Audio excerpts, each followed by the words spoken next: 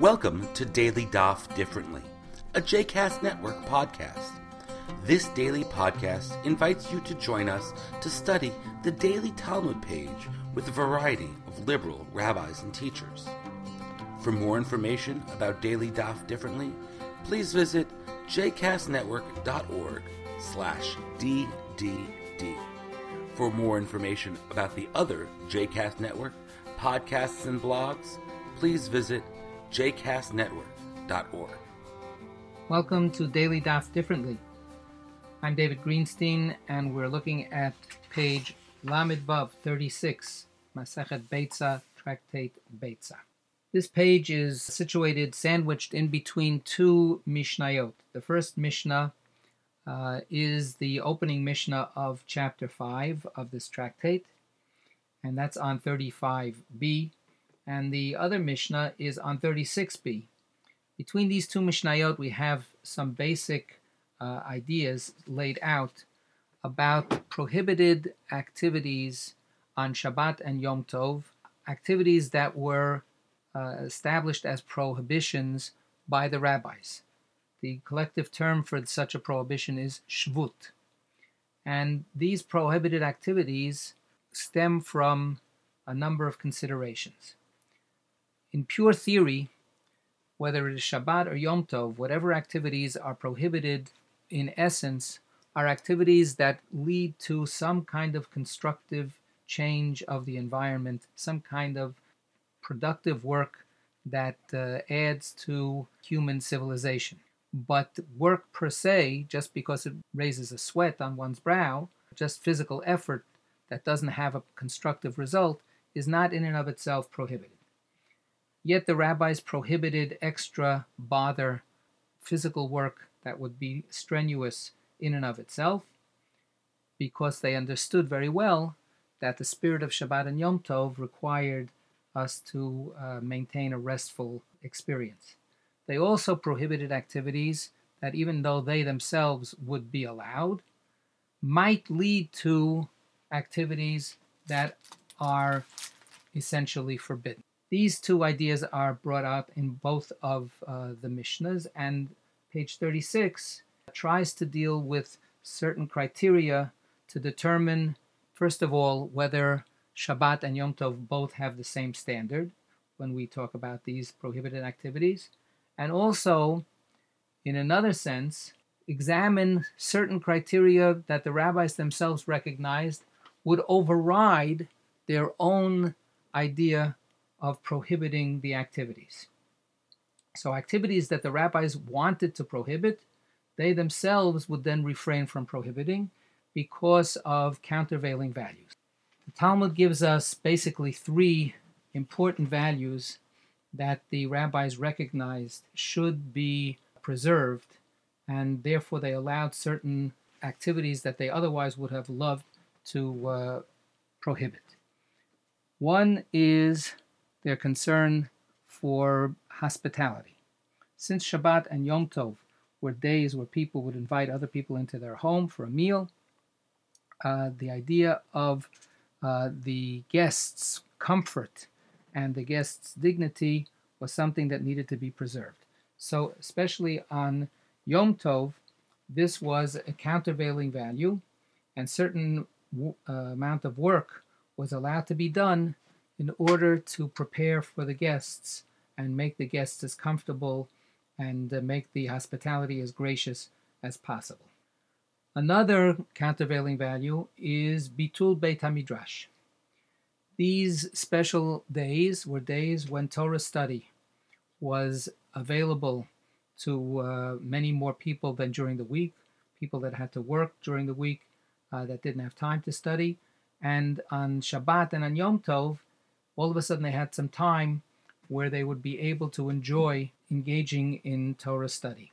Making the space where they would come in to study in a study group, in the study hall, in someone's home, making that space as comfortable, as roomy as possible would necessitate work. And this was also considered an important value that needed to be taken into consideration.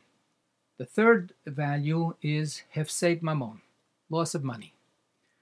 Sometimes one's property would be in jeopardy, and the way to save one's property, to save the value of the property, would necessitate doing some extra work. The work itself may not be constructive work that would be prohibited by the Torah, but all of that extra effort would be required to save the value of the property. So saving property was also an important consideration. The first two considerations I would point out, whether it's the guests or the study environment, had to do with human dignity and considerations of human feelings. The guests were to be treated with respect. They would be people that needed to be treated graciously. The host would want to feel that they would not be ashamed in the way they were treating their guests. When people were coming and making a special effort to study Torah, they were to be treated with dignity. So these were variations on the concept of Kvod Habriot, human dignity per se, which we know from other places in the Talmud is a value that sometimes overrides rabbinic law. Hefsed Mamon seems to be of a different category and seems to be the respect for people's earnings, the respect for people's property. Today I would suggest, though, that we do also understand that a person's earnings and a person's property are integrally tied up with their own sense of personal worth and dignity, and that the economics of a situation very directly impact the social and psychological sense of worth that a person enjoys. As we turn the page and look at side B, we come to an interesting story that gives an example of how these values come into conflict with each other.